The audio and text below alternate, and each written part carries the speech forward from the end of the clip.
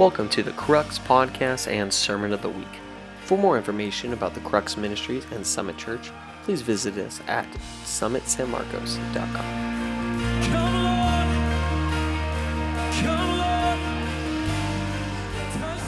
Okay, so a lot of people, some people know this, like my good buddy here, because they're freaking out while this was happening to me. But there was a time in my life when I actually lived in a little tiny country in Asia called North Korea. And I lived there for about a month. It was about 4 weeks and some change. It was November of 2010. And I got to have Thanksgiving in North Korea, which is a very weird holiday to be thankful for America while you're living in a country that hates America. It's very weird. It's awkward. But it was awesome. We got there and they had, it so hilarious. He took a country that honestly, one of the strongholds of the country is that there's like not much emotion. It's very much like this like ritual and like go, like communism, very structured, very like no one can have much emotion, right? And he gets a team of a bunch of like 20-year-old women and 3 guys, and we're all very emotional people. God's hilarious, right? He takes a very emotional team and drops them in the middle of a country that needs emotions, okay? and we had 5 women and 3 guys. And we get there and they give us these 2, they're basically guards. They say they're tourist guides, but they're pretty much guards. And they're assigned to basically be with us, basically to guide us around, but really to watch us as well. And these 2 guards, they, at the very beginning, we start talking to them. They're being all nice, but they're kind of like, we're just doing this because we have to. Like, we don't really want to be here. We don't want to be with you guys.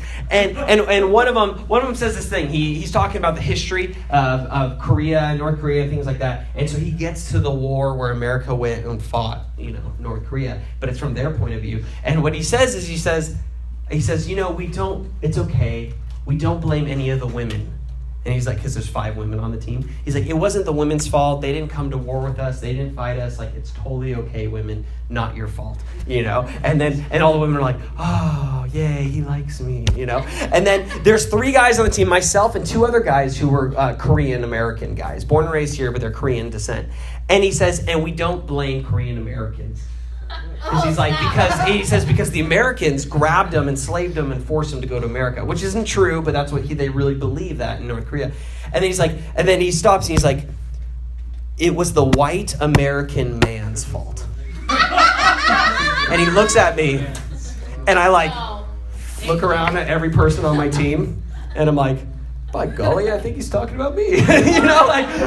Oh no, right? And I'm like, oh, dang it. And he's like, so basically, it's your fault. And then he moves on, right? And I'm like, oh, man, strike 1. Hi, my name's Taylor. Oh, dang it. That didn't work. Okay. So basically, I really want to say, I want to win this guy over. I want to show him the love of Jesus. I'm trying to be a missionary. I want to show him. My heart was to show him that Christianity is not a white American male religion. Jesus was not white, right? That's okay. He wasn't, He was Arabic, totally different, didn't speak English. Christianity is not an American religion, right? And so I'm trying to separate America and his hatred for America from the Lord. So I talk to him. I basically have him. There's this moment. Him and I are alone 2 or 3 weeks in. He's starting to warm up to me because I'm always asking questions. I'm trying to learn their language. I'm having him teach me the alphabet. I'm just being the annoying little brother who just keeps asking him a million questions. And he basically, and his wall starts to go down a little bit.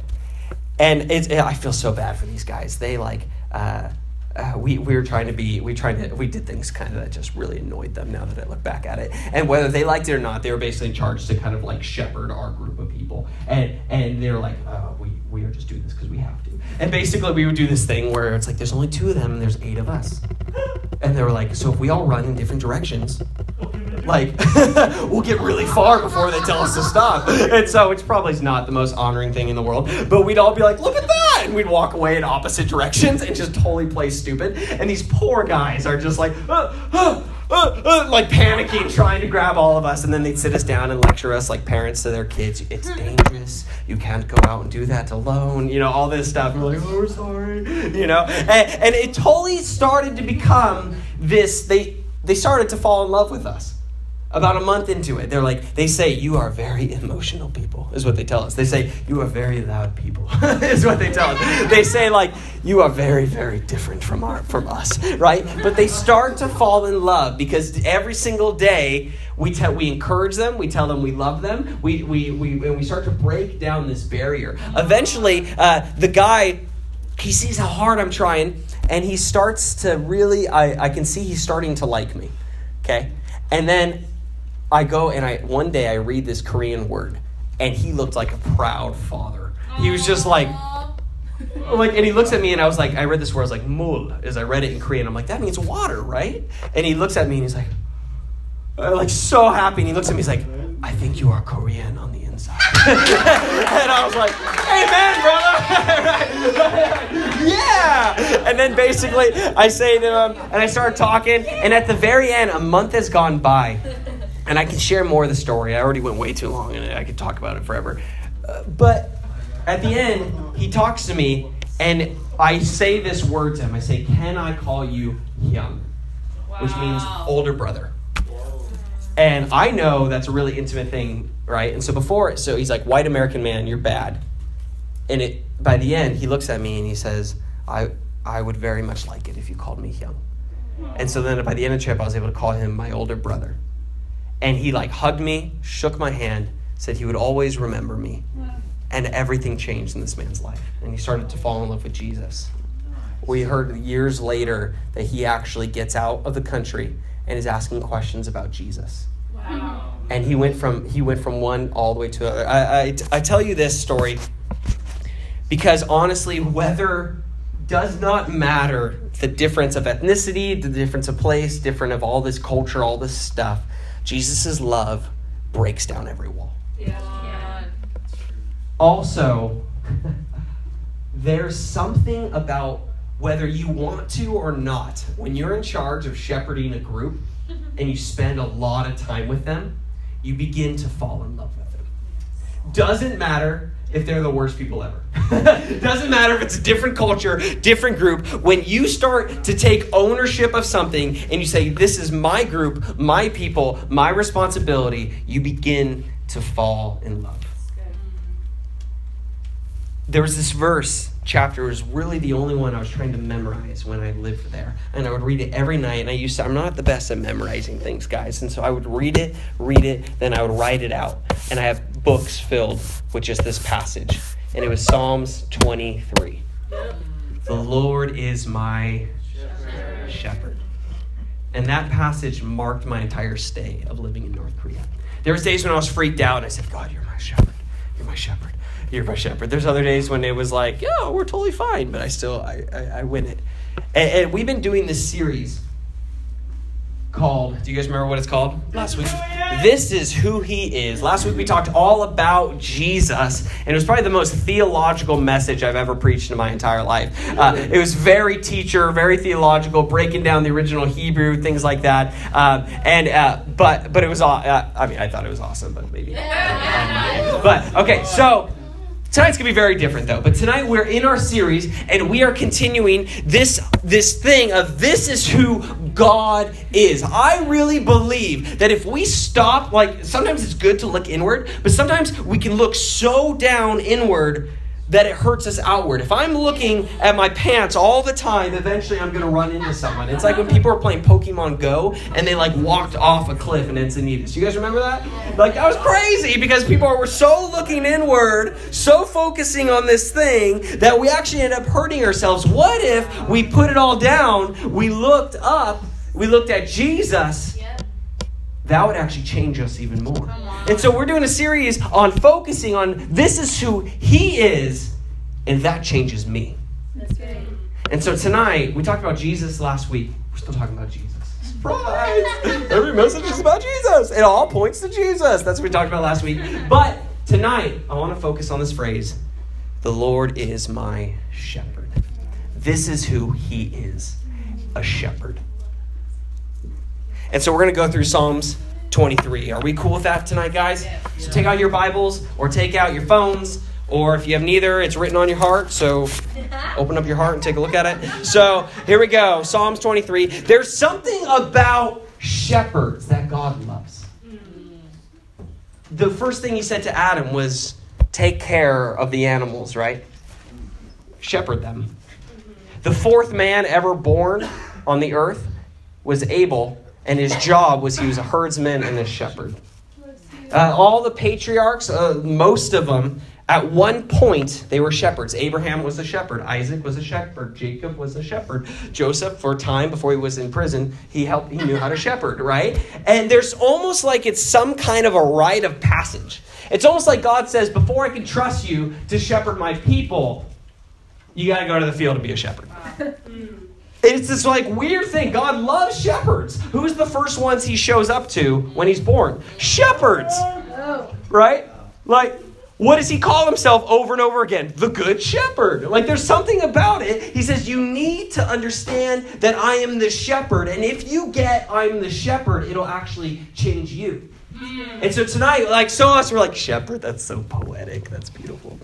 Right? Like, oh, great. What else is he? And we move on. And God, over and over, beginning to end of the book, says shepherd. Focus on the fact that I'm a shepherd. Remember, I'm a shepherd. Hey, I came to shepherds. Remember David? He was a shepherd. Remember, and he keeps saying this, trying to drill it in our minds. And we're like, oh, that's cool. We'll move on to the next verse. So what if we focus tonight on what it means that God's our shepherd? And what does it mean for us to become shepherds? Is that cool? Can we do that tonight for a little bit? Yeah? Okay, awesome. So, David. We go to David in the Bible. Surprise, he was a shepherd. So he was a shepherd before he killed Goliath, okay? David, out in the field, little shepherd boy, right? He becomes king, kills Goliath, does all these things. There's a moment in his life when he writes this passage, Psalms 23.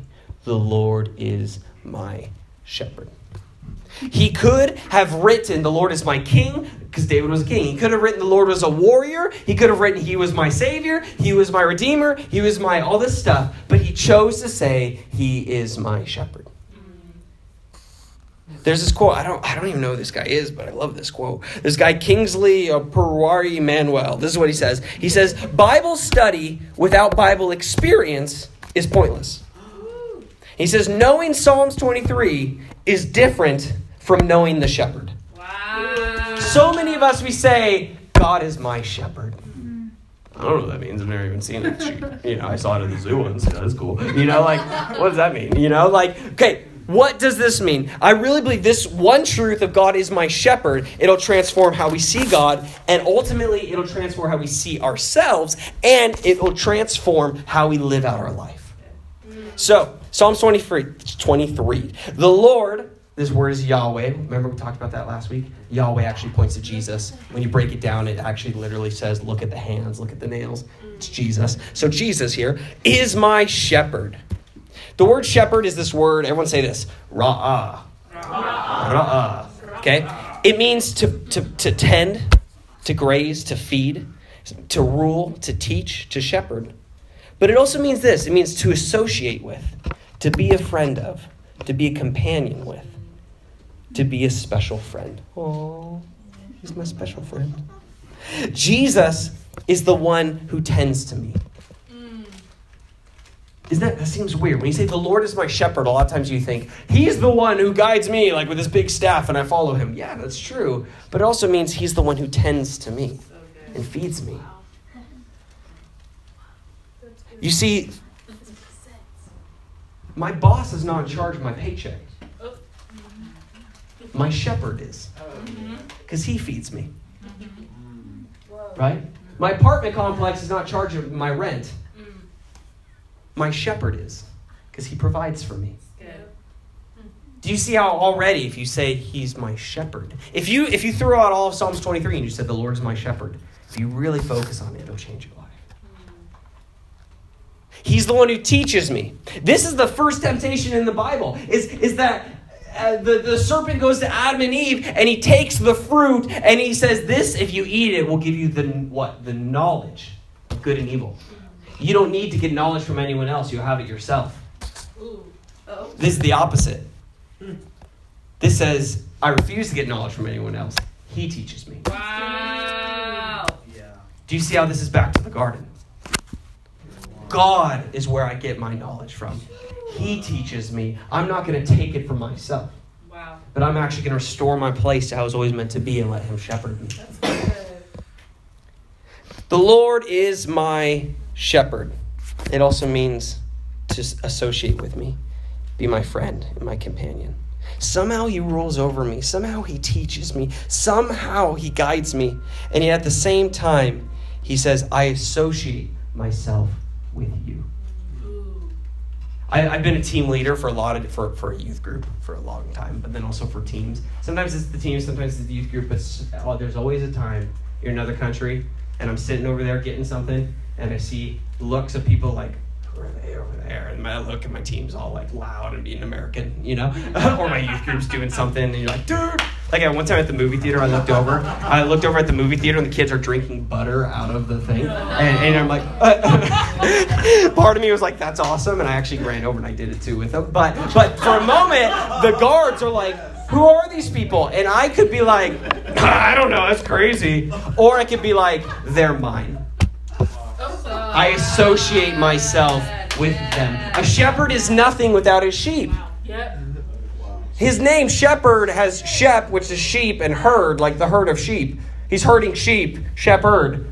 His whole occupation is he associates himself with these animals. They're sometimes dirty and gross and they smell bad, and they're not like fluffy and white. They're usually covered in their own junk and blood and stuff like that. And he's like, I spend my days with them. Wow. The shepherd actually, unfortunately, begins to even smell like his sheep.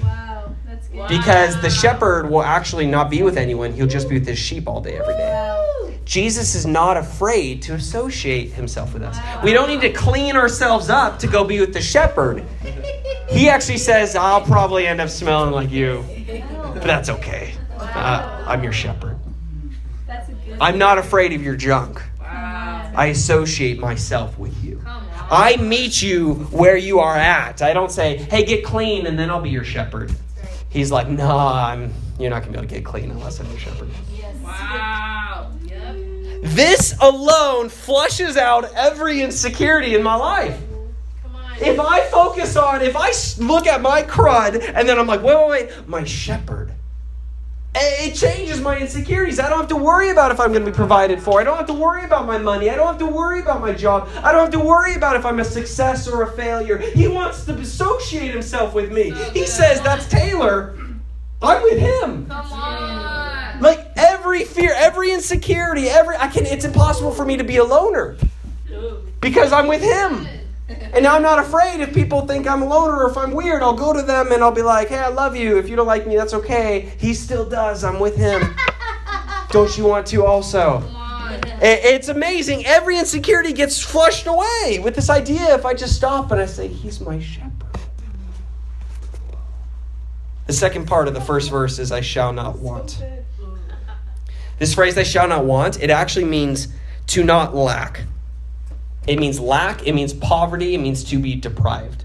This means, he says, because he's my shepherd, I'm lacking nothing. Because he's my shepherd, the word poverty is not in my language. Because he's my shepherd, I'm not deprived of anything.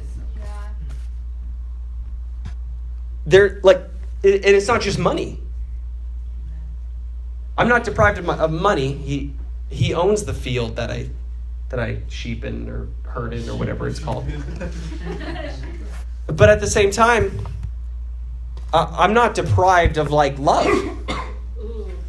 A lot of times we think we're deprived of a relationship, or we think we're deprived of I'm gonna be alone the rest of my life, God. And he's like, crud, I didn't notice that. I'm not deprived. I'm not lacking anything. And it's hilarious because, guys, there's seriously, and maybe it's just because I'm with the youth group, but there's this word called FOMO, and it's fear of missing out. Fear of missing out. This is what we do. We're like, I'm going to do Devo time. And then all of a sudden your phone goes off, ding, and you're like, but my friends are going to the movies. What if I'm not in their Instagram post? Oh no, what if they don't tag me? And we have such a fear of missing out that we end up throwing away all of our boundaries. Wow. Go there. If I were to say, I'm not lacking anything, I can let my friends be friends. It's like when there's 3 friends and then you see 2 of them hanging out and you're like, I thought we were best friends. Yeah. They're not allowed to be best friends without me. It's like, no, they're allowed to have their own relationship and friendship. A father has a unique relationship with each son. And like the one son doesn't have to be like, what the heck? Why is he spending time with the youngest child? And I'm not there because he has his own relationship. I become secure in me. Yeah. I can sit there and I can be like, dude, Dominic and my buddy George, you guys go have a great time. Right? Come on. I am secure in the fact that you love me, I love you, and you guys love each other, and we're good. Yeah. There's no jealousy. So good. Yeah, I know. If you heard him, yeah. But you see what I'm saying? I shall not lack anything. This is emotions, this is physical, this is all of it. The Lord is my shepherd. Charles Spurgeon, he says, we have all things and we abound.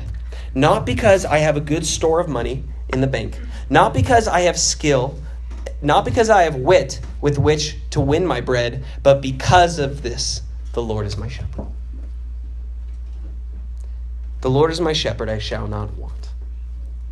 He makes me lie down in green pastures. He leads me beside still waters. This right here shows me there are two kinds of people. They're the kind of people who need to be made to lay down, and then they're the kind of people who need to be led and be like, get up, let's go. I'm one of the people, I have a hard time laying down.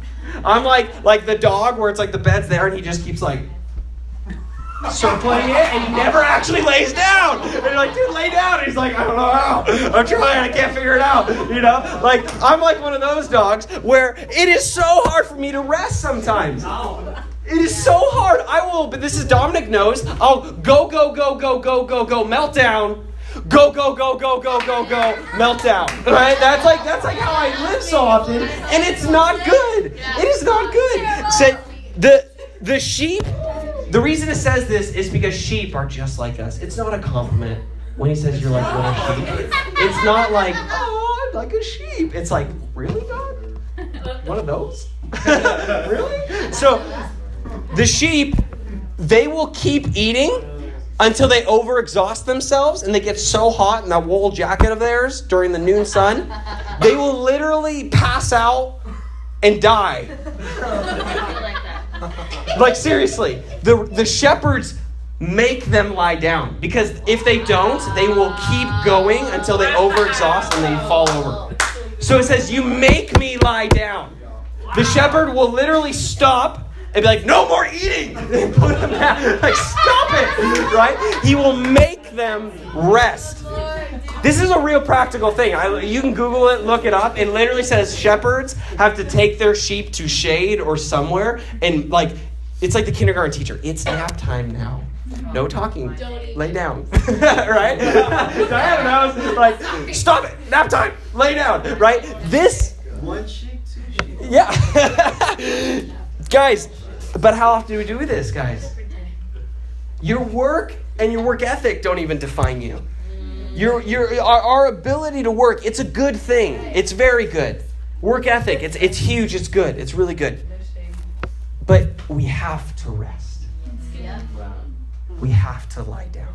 He's my shepherd, which means it's okay for me to take a Saturday.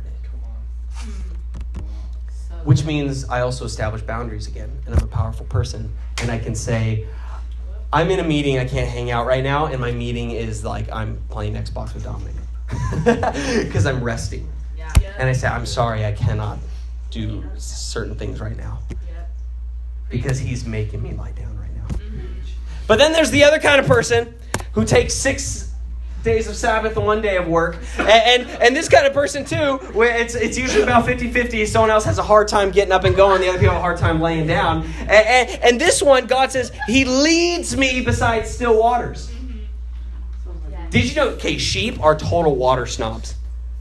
You know, the people where it's like, you know, I'm like, I drink Arrowhead. And they're like, and they look at you like, oh.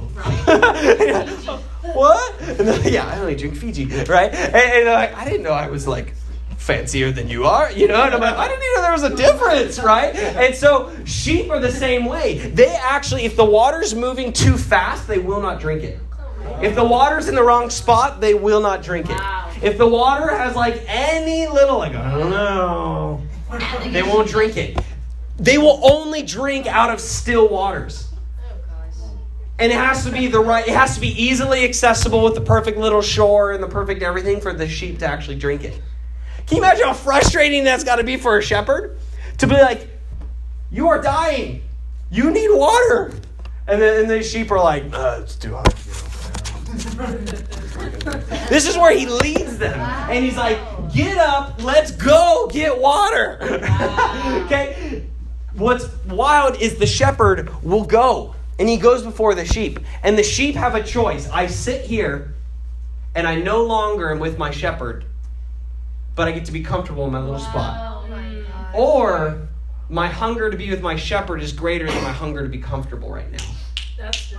I'm going to get up and follow him. Come on. The hunger for the presence of the shepherd is stronger than the hunger to say, but it's comfortable here. Wow, come on. And so often, guys, we as Christians, we just say, but I'm comfortable where I'm at. And I know so many people, and I've even done this, where it's like, so many people come to me and they say, I haven't felt God in so long. You know? And then you're like, well, what are you doing? And they're like, I've been doing the same thing every day for like 3 years. And you're like, well, that's awesome, but you ate all the grass right there. Wow. You got to follow to where the Lord's taking you somewhere else. So good. And there's sometimes people that they say, I used to encounter God so strongly in worship, and now I'm not. And I'm like, well, what do you think he's trying to show you? And it's like, well, maybe he's trying to get you to, he dried up that area so that you'll pick up your Bible That's good. and read the Word. So good.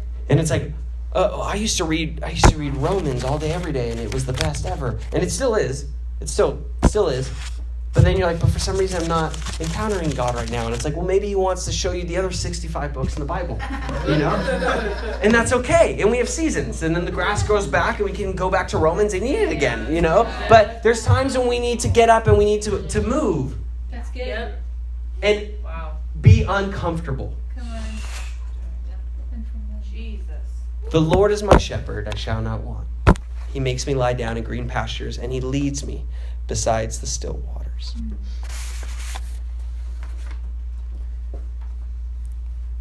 He restores my soul.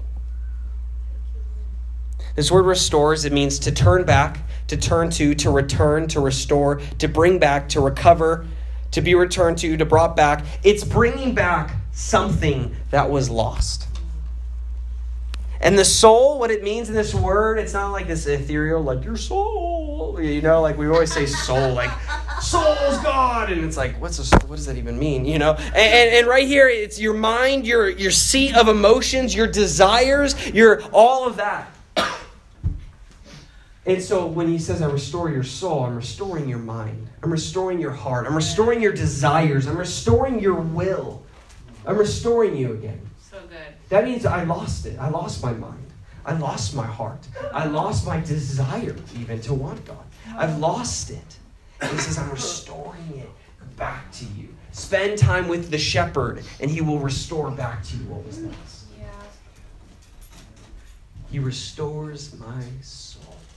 This is how I got healed of depression, guys. I used to be chronically depressed. I used to be someone who I hated my life. I hated waking up in the morning. I'd wake up and I would lay there and I'd be like, God, why'd you let me wake up today? It was gnarly. And I did that for a while. And then I had to get up and say, wait, God is taking me over there. So good. And it was not comfortable and I hated every second of it. But finally, I met God. That's good. And he restored my soul. Preach it, Taylor. My desires came back again. My mind came back again. My heart came back again. He healed me. If you want to be healed, spend time with the shepherd. Are you exhausted? Turn to the shepherd. Are you poor? Turn to the shepherd. Are you tired? He's your shepherd. What is it? Everyone has something different. He's your shepherd. Yes. That's the answer. God cannot be just a crutch I lean on sometimes when I'm having a hard day. God has to basically be the full life support for everything in me. He is everything. He restores everything. He has to be the oxygen machine that keeps me going. He has to be the thing that gives me food. He has to be everything I lay my body on. Not just some crutch I lean on when I can't do it on my own. He has to be everything. He has to be. This is how you overcome hopelessness. Because when you realize he's the God who restores, I'm not worried of failure. I'm not worried what if I messed up, because he's going to restore it. I'm not worried about what if I don't make it. He restores it. I'm not worried about what if I fail. He restores me. I'm willing to take chances because he's the restorer. Part of being a shepherd is he restores. He restores my soul. Hopelessness goes away. Negativity goes away. Negativity fast. Some of us need a negativity fast. I would rather some of us just choose food or negativity. Stop being negative. I'd rather eat your food and fast negativity, this will do more for your heart than even food will sometimes, when you are realizing he's the restorer, why am I being sarcastic and negative and right? Because if I'm negative about something, he's actually, that means I don't really believe he can restore it. It forces me, if I really believe he's the restorer, almost everything that comes out of my mouth is a filter of restoration. It's a filter of healing, a filter of life, a filter of positivity. So good. He leads me on the path of righteousness for his name's sake. Even though I walk through the valley of the shadow of death, I will fear no evil, for you are with me. You see, David, he suffered a huge amount of heartbreak. David, he writes this Psalms 23 at a point in his life when his own son grows up, his son Absalom, and his son betrays David. And is like, hey, Dad, I want to be king. You're done. And his son shows up, tries to kill his own father, kicks David out of the kingdom. And David is leaving Jerusalem. And as he leaves as a defeated king, he begins to write this. And as he's leaving, he goes to this area. There's where Jerusalem is up on this mountain area. And he goes down this valley. And the name of the valley is the Valley of Kidron. And it means shadows and like a darkness. And it's actually the same place where they buried people, and it's a grave site.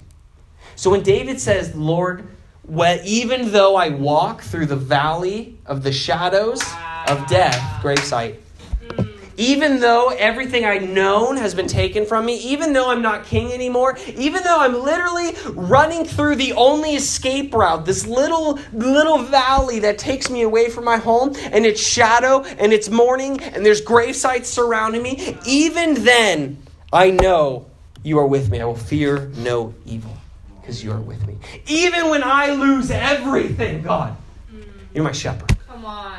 Even then. What's wild is Jesus, remember one of his names? He calls himself the Good Shepherd. The Good Shepherd. A lot of people don't know this, but if you keep following that valley of Kidron and the path, it takes you down the valley, and then at the end of the valley, it takes you up. And it takes you to a garden called the Garden of Gethsemane. And it was the same place Jesus went to when he was captured. Wow. Jesus himself would have walked out of Jerusalem as the Good Shepherd down through the exact same valley of the shadow of death, knowing he's going to be betrayed, just like David was betrayed. David, the beloved one, was betrayed by his family, and he's forced to walk through this. Now, 1,000 years later, Jesus is betrayed, and he's walking through, knowing he's about to die, and he's walking through the exact same valley of the shadow of death. And now the Good Shepherd. And I just wonder, when you put these together, it's like Jesus is walking through, and he's, I remember when I shepherded David through this exact same valley. Jesus, knowing Jesus is the Good Shepherd, conquers every fear in my life. That's good. Even betrayal. Yes. Knowing he's my shepherd allows me to actually forgive when I'm betrayed, even. Knowing Jesus is the Good Shepherd. And the thing is, it's the shepherd will only take you where he himself has gone. He goes before his sheep. This means that by calling him the shepherd, you're also saying, God, I understand that you've been here before. You're saying that I'm going this way, and I trust that you're right there ahead of me. You know exactly what I've gone through. There's no saying, like, you have no idea what it's like, God. He's like, no, like, I literally walked through the exact same valley. Come on. Like, I totally, exactly understand. The Lord is my shepherd. You see, if we focus on this truth, that this is who he is, shepherd, every insecurity, fear, unforgiveness, bitterness, my past, my future, my money, my relationship, all of it gets healed. Woo, let me flip stuff over. All of it gets healed after this one truth. He is my shepherd. Hebrews 13:20 says, now the God of peace that brought again from the dead our Lord Jesus, that great shepherd of the sheep, through the blood of the everlasting covenant. So Jesus, he talks about this. He's talking about the good shepherd. And he says that there's really, when I focus on Jesus as my shepherd, it changes me into a good shepherd for other people. And Jesus, he actually says there are really two kinds of people in this world. I believe every single person in here is a leader of some sort. Every person is. John C. Maxwell, he says this. He says, leadership is influence. Nothing more and nothing less. It's influence. That's good. Wow. Your leadership is your influence. Do you have influence? Of course you do. You have influence. You have influence to your brother or sister or little brother or mom or dad or you have influence. Your life has influence, whether you think it's great or small. You're influencing somebody with your life, which means it could be a coworker, it could be whatever. But you're influencing somebody, which means you're leading somebody. You have leadership. And as a leader, you have two options. Jesus says in John 10, we're jumping to John 10 now. If you read verse 2 all the way through 18, he gives a very clear depiction of two kinds of leaders. The good shepherd and the hired hands. And he says you can be in one or you can be in the other. And then he begins to give a description of what a good shepherd looks like and a description of what a hired hand looks like. And I read this and I'm forced to stop and put myself of like, oh my goodness, do I think like a good shepherd? Wow. Or do I think like a hired hand? Wow. Because every area that I think like a hired hand, I act like a hired hand, shows me I have not encountered the good shepherd in that way. Wow. Like I've not met Jesus in that way before. Or maybe I don't trust him in that way. Because if I look to Jesus in that way and I'm focusing on this is who he is, then it replicates that inside of me and I can act it out. So the fact that I'm not acting it out means I'm not really looking to Jesus in that area of my life. Does that make sense? Yes. There's a lot of pictures going on here. Sorry. I'm very visual, so I'm like visualizing it. Okay. So this is we're going to shift and then I'm going to almost be done here, okay? So this here is a packet. Take one down, pass it around. There you go. Not a packet, piece of paper. I don't know if this is like the most professional thing in the world. I just read the passage myself and just put this together. So you could probably find a better one online or something like that. But I broke it down into two categories. And I just followed verse by verse. The good shepherd's like this. The hired hand and the other guys are like this. And I broke it down and I looked at it as a category. And I wanted to see in my life, okay, am I like a shepherd? Am I like the good shepherd? Because if I say Jesus is my shepherd, I am forced to then either say I become like him or I'm a hired hand. And I want to be like the shepherd. I want to be like my Jesus. And so break this down. Let's look through this together real quick, okay? Yeah. The shepherd. It says the shepherd comes in. This is what Jesus says. You can read the passage afterwards. Just for the sake of time, I'm not going to read the whole passage. But I put the little verses next to it, okay? So the shepherd, it says, come in through the gate. They're invited into influence into other people's lives. It's legitimate. Like the door opens. They say, hey, I came to you for help. Hey, I put you in leadership. Hey, I want you in my life. Hey, I'm asking you. Whereas it says the hired hand, the thieves, they come in. They climb in over the side. It's an illegitimate way into your life or into your heart or things that's going on like that. It's basically this entitlement that says, I don't need to go in the right way. I can just climb over however I want. Wow. And these are people we run over boundaries. We run over people. They tell us, no, I don't want to talk about that. We force our way in rather than saying, okay, I'll come in the legitimate way when you invite me in. It's the same way with hearts, with leadership, with positions, with jobs, with serving. Do we come in a legitimate way and we say, I want to do this the right way, or do we shortcut it and say, no, I deserve to do it whenever I want to do it? And I'm going to climb in. That means I'm a hired hand. Gatekeeper is Jesus. Jesus opens to a point as a leader, so he opens the door. This means I'm waiting for God's timing. Whereas the hired hand, the timing's in his own hands. He's like, I'm on the clock now. I'm doing it. Wow. Do we wait for God's timing in our life, or do we just say, now? Wow. I want it right now. The good shepherd, waited for the perfect timing of his father. The shepherd, it says, sheep hear his voice, and he knows them by name. He knows them each personally. Whereas the hired hand, the sheep hears voice, sure, but they have no idea who he is. Wow. And he knows them by their numbers. The hired hand is like, yeah, I started the day with 20 sheep, I ended the day with 20 sheep. Awesome.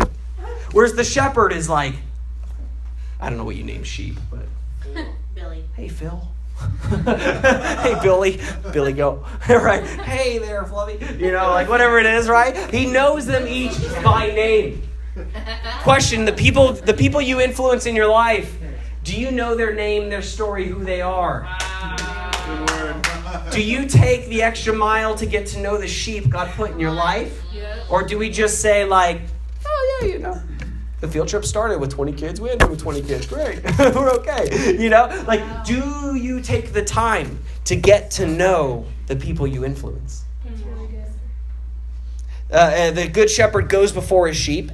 He leads them where he has personally gone. Whereas the hired hand never really leads them anywhere. He never actually goes before them. He's like, you go do this because I don't want to. You go do this. Whereas the shepherd's like, you're going to do this because you're following me and this is what I'm doing. And we can just go down and you can continue to read this. But basically, the sheep follow his voice. They know his voice. They're in relationship with him. He's built trust with them. Whereas the hired hand, the relationship is much more motivated out of like a fear.